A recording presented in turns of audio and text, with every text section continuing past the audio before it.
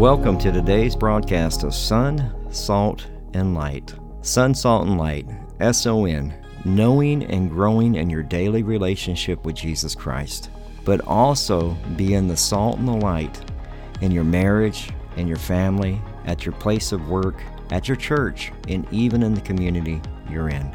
I'm Pastor Michael Petit.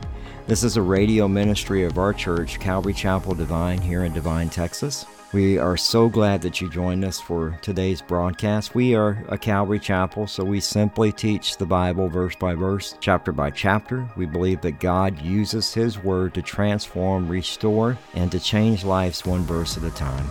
If you're visiting our area, you'd like to get information about our church or church service times, maybe even track down some of the other teachings that we have available through podcast, whether it's through Audible or Spotify or Apple Podcasts, you can do all of that at our church website at calvarydivine.org.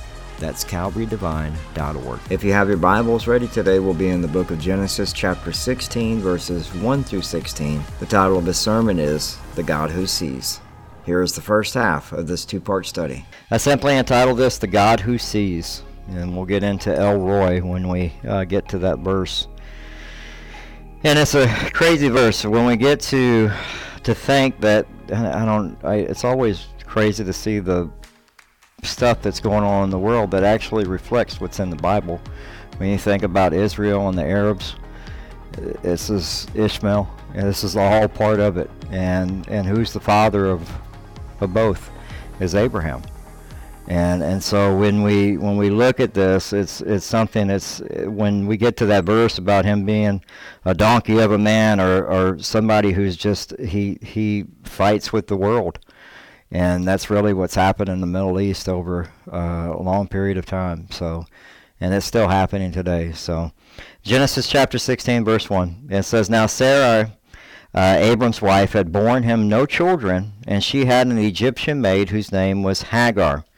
So again, when we talk about maid, it's a bondservant, it's a slave, is what they're talking about. And we went into that a little bit. And so when we get to the verse where she takes off, it's actually, that's a whole nother thing, because she was a maidservant and a bondservant. So Sarai said to Abram, Now behold, the Lord has prevented me from bearing children. Please go into my maid. Perhaps I will obtain children through her.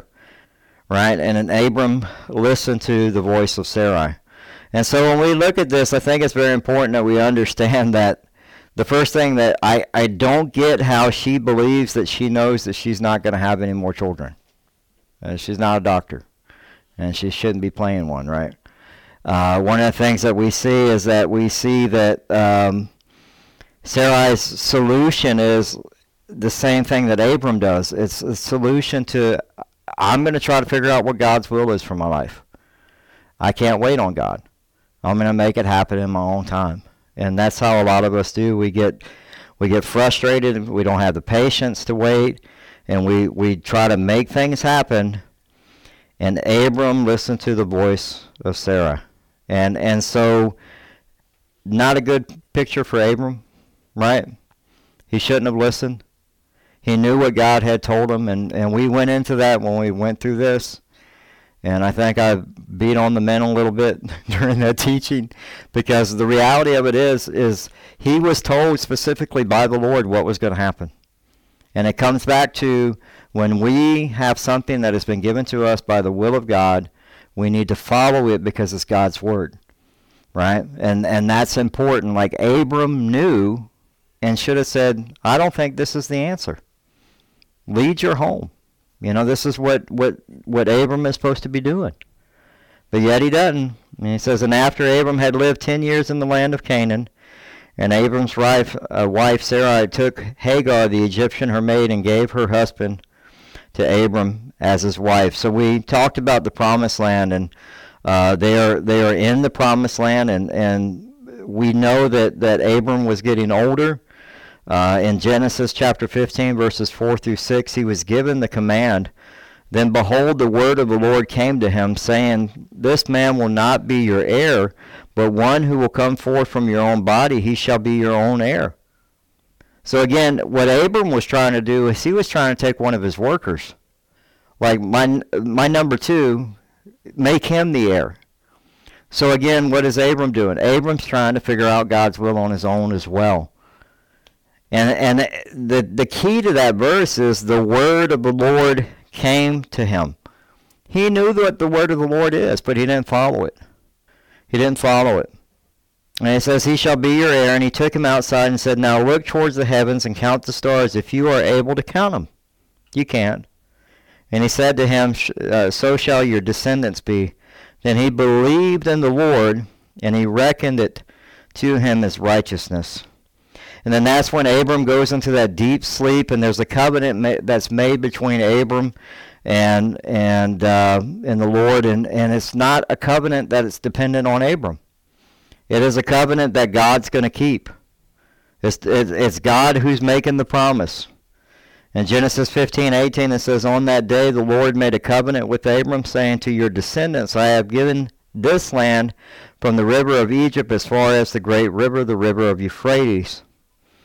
So Abram was thinking in his own thought that he could fulfill the promise by having his servant be the heir. And then what does his wife do? The same thing. She's like, take Hagar. We're gonna go ahead and get our kids through Hagar. And so the question that I had when I wrote this down is like, why do we struggle with understanding and waiting on the will of God? When you're wanting something done or you're praying about it and you're like, man, I've been praying for 6 months, right? Well, I got to make this happen. And you just jump in. But it wasn't God's timing yet. You just make it and you make a bigger mess, right? In Psalm 40, verses 1 through 4, it says, I will wait patiently for the Lord, and he inclined to me and heard my cry. He brought me up out of the pit of destruction, out of the miry clay, and he set my feet upon the rock, making my footsteps firm. He put a new song in my mouth, a song of praise to our God. Many will see and fear and will trust in the Lord. How blessed is the man who has made the Lord his trust, and has not turned to the proud, nor to those who lapse in falsehood.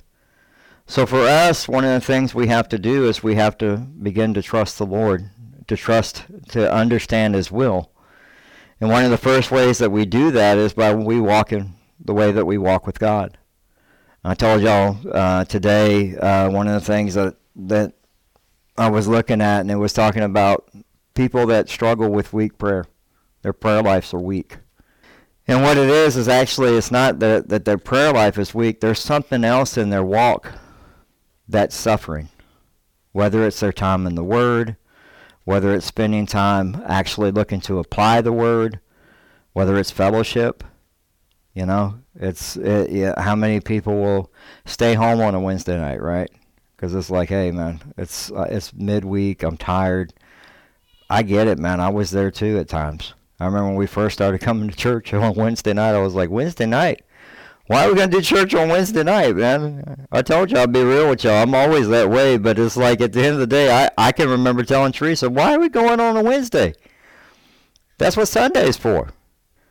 I was in my first year of my walk with God, and I was like, there wasn't really any growth. I hadn't started serving yet. We were dealing with all of our marital stuff that God, in 22 years of a broken marriage, and now you're trying to follow Jesus.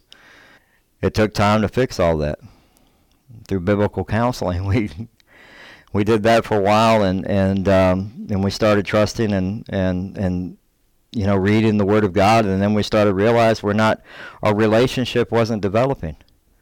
So part of knowing the will of God is you have to be walking with God.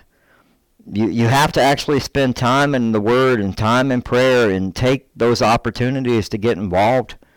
I've told y'all, and I mean this sincerely, and it comes down like Ruben teaches baseball, right? So do we consider that serving in the church? I do, because he's reaching more people than I could ever reach as a pastor. Serving and your walks with God begin in your home. That's what we mess up on. Like, it starts with your marriage. Starts with your kids. And then it comes into the church and goes out into the community. Serving is part of our walks. And so when we take those opportunities that we have, but we need to not neglect the things that God has called us to do. And that goes back to discipleship. You know, do you have a Timothy in your life? Like for us older guys, it's like we should be sowing into somebody. And one of the other things too is like when you get those young guys that are on fire for God, that are, you know how they are, 18, 19, 20, they're like, and you're like, slow down, dude.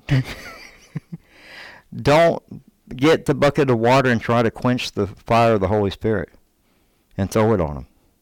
You got to give them a little bit of, it's just like your kids, right? You trust them a little bit more until they do something. Come here. That's too much.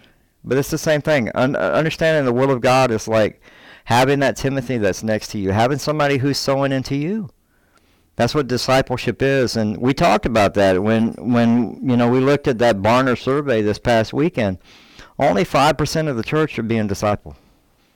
56% of the church think that their spiritual life is private. How is that functioning?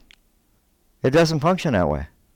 Because you're keeping everything in. You're not talking to nobody. You just come in, you do service, you leave. That's not what church is. When you read the New Testament and you learn about the early church, they did life together. They did Acts 2:4-2. The Word of God, prayer, breaking of bread, and koinonia, which was fellowship. And koinonia is actually admonishing each other with the Word of God, giving godly wisdom to somebody.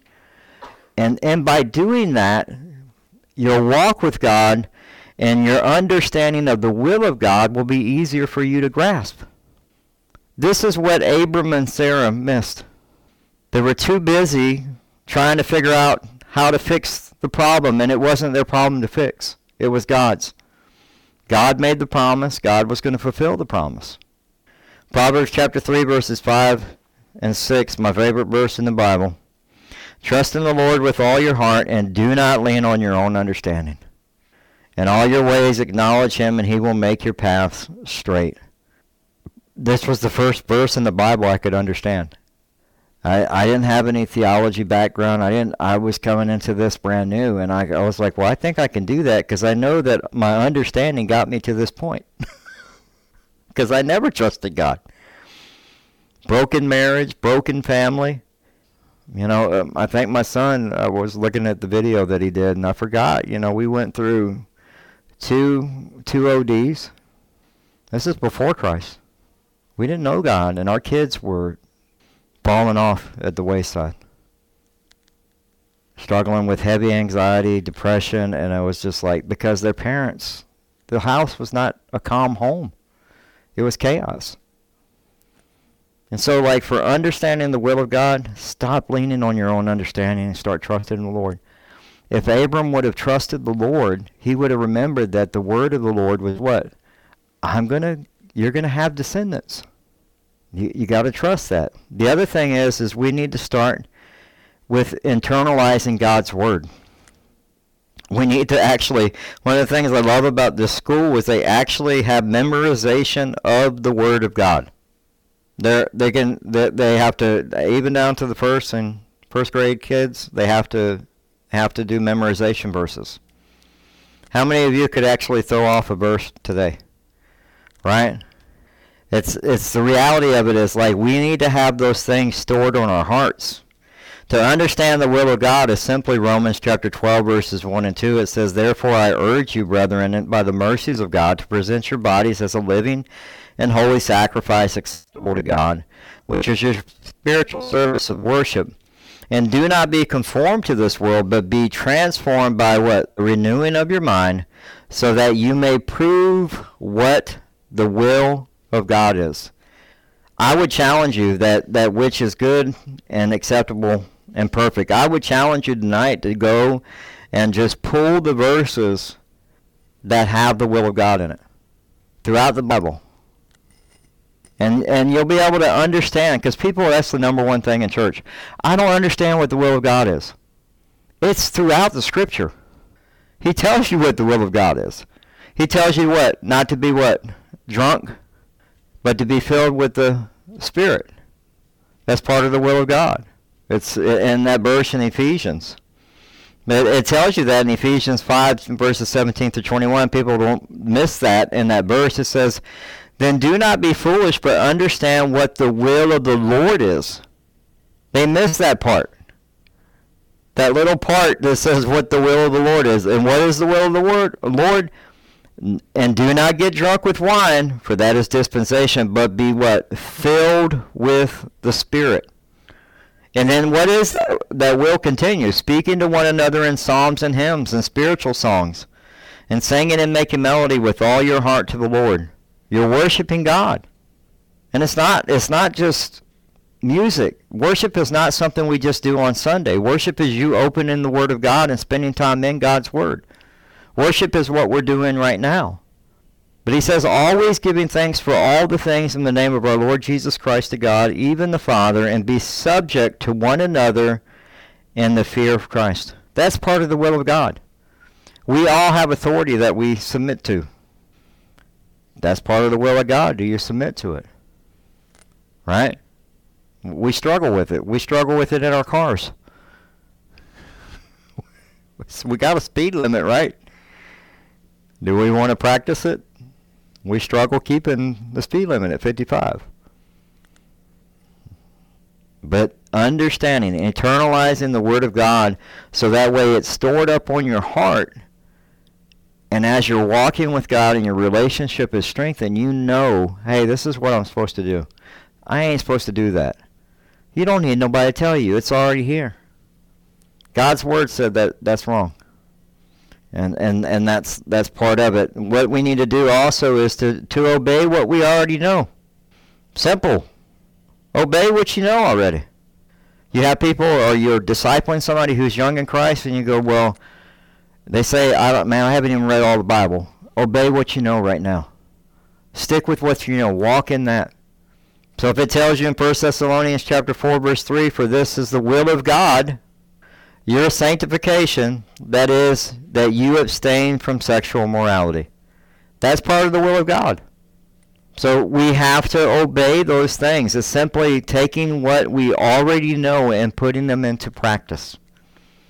One of the probably the easiest things that my pastor, Pastor Joe, taught me is when you're in the Word of God, because sometimes we'll do the one-year Bible, right?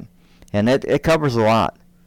So you're doing something out of something out of the Old Testament, something out of the New Testament, then you're also doing Psalms and Proverbs. Well, how do you obey all of that? The Holy Spirit will speak to you. You'll know, like, this is important. I need to.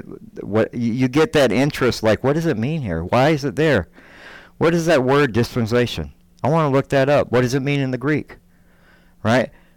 Whatever that is, apply that one truth to your life every day and start walking in it.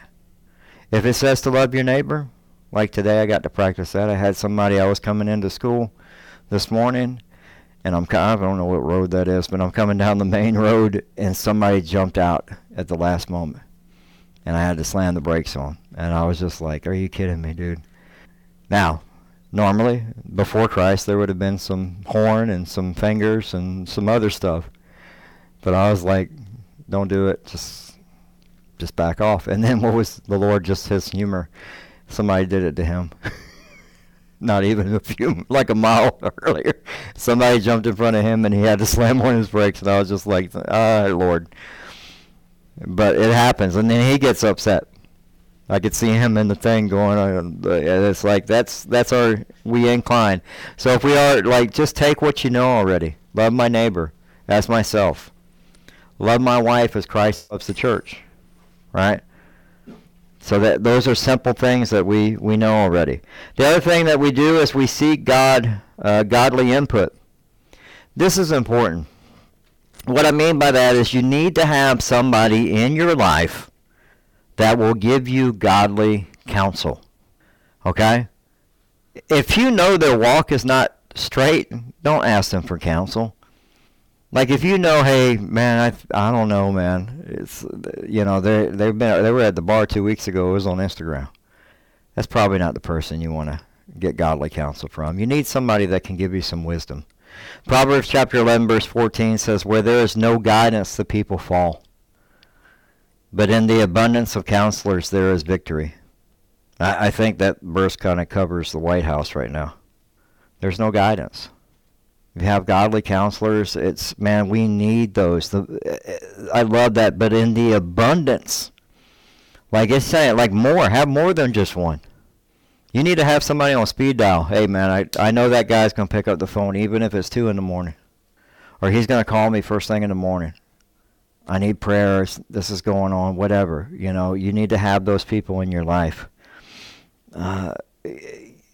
Those things are important. And you know, the other thing is, too, is to know the will of God God knows exactly how he's wired you. And so one of the things that we understand is that in 1 Peter chapter 1, verse 10, it says, as to this salvation, the prophets who prophesied of the grace that would come to you made careful search and inquiries. And so what we do is we are seeking God's will for our life through prayer, through the Word. And we're going to get into that this weekend as we talk about prayer, because we're going to finish 1 Thessalonians chapter 3. I promise this week we're going to finish it, and then we're off to 1 Peter. And once we get into 1 Peter, we'll be in that. We'll probably be in 1 Peter the rest of the year, and then we'll be in 2 Peter towards the second half of the year. But it's understanding what God's will is for your life, but you have to understand what you've been gifted in. We've all been gifted with at least one gift from the Holy Spirit. At least one. But are you using it? Do you know what it is? Some people don't know what it is. I had a conversation with my son. My son can teach the Word of God way better than Dad. 21 years old. And I'm like, dude, your gift is sitting in the back of the shed somewhere collecting rust. What are you doing? Because he's trying to figure out, like, Dad, what am I supposed to do next? And I'm like, what is God's will for your life? You need to start praying for that. But I can tell you one thing. The gift that you've been given is not being exercised. You need to start using. He's a natural leader. Natural leader. And very mature for his age, but he needs to get off the can and get moving, you know. God, I didn't come to faith till I was 39. I would have loved to have it at 21. I mean, my son's been since 5 years old. And part of it is he's single, he's pure, you know, he doesn't practice sexual morality. And so there's a purity to his teaching. He's not been marred by the world. I got 39 years of the world. And so are you exercising that gift, though? All of you got one. You may be an encourager, right? You have the gift of encouragement. Are you encouraging people? Everybody needs encouragement. We all do. We all do. We all need somebody to come up behind us and say, hey, man, you could do this, now get going. We need that, right? The other thing is we need to know through the power of the Holy Spirit our direction. I believe that when you're connected to the power of the Holy Spirit, God will show you the direction that you're supposed to go. And that's through prayer. That's through being in the Word. It's just those basic things that I know that people get tired of, like, what is the will of God? Why are you telling me I need to be in the Word of God? Why are you telling me I need to be in prayer? Those may seem basic to you. And you're like, that's all the pastor ever tells me. Well, that's because that's how you know the will of God. You're hearing from God when you open His Word. And we'll get to that in 1 Thessalonians chapter 3, verses 9 and 10. I love what it says there, because it says, for thanks we can render to God for your return, for all joy with which we rejoice before our God on your account, as we night and day keep praying most earnestly that we may see your face and may complete what is lacking in your faith. They are, praying, and that was something that Paul did. He was a man of prayer, and he was constantly seeking the Spirit and the will of God, like, what is the direction? He would get, you can't go there. Why? The Holy Spirit said, I can't go there, I got to go here. You only know that when you're connected to the power of the Holy Spirit. And we used that analogy with y'all before, where, the missionary Lloyd Pulley, he wrote that book, Under His Influence. I always say it wrong. But it's being connected to the power of the Holy Spirit. And one of the things he talked about, he said there was a missionary overseas in Europe that had a car, and it was, most of the kids wouldn't even know what it is, a stick shift. Well, that concludes today's broadcast of Sun, Salt, and Light Radio. We hope that you enjoyed it. If you'd like to submit a prayer request or get in contact with us or find out service times, you can do all of that at our website, as well as get our podcast at Spotify, Audible, TuneIn Radio. Pretty much wherever you can find a podcast, you can just type in Sun, Salt, and Light and you'll find it.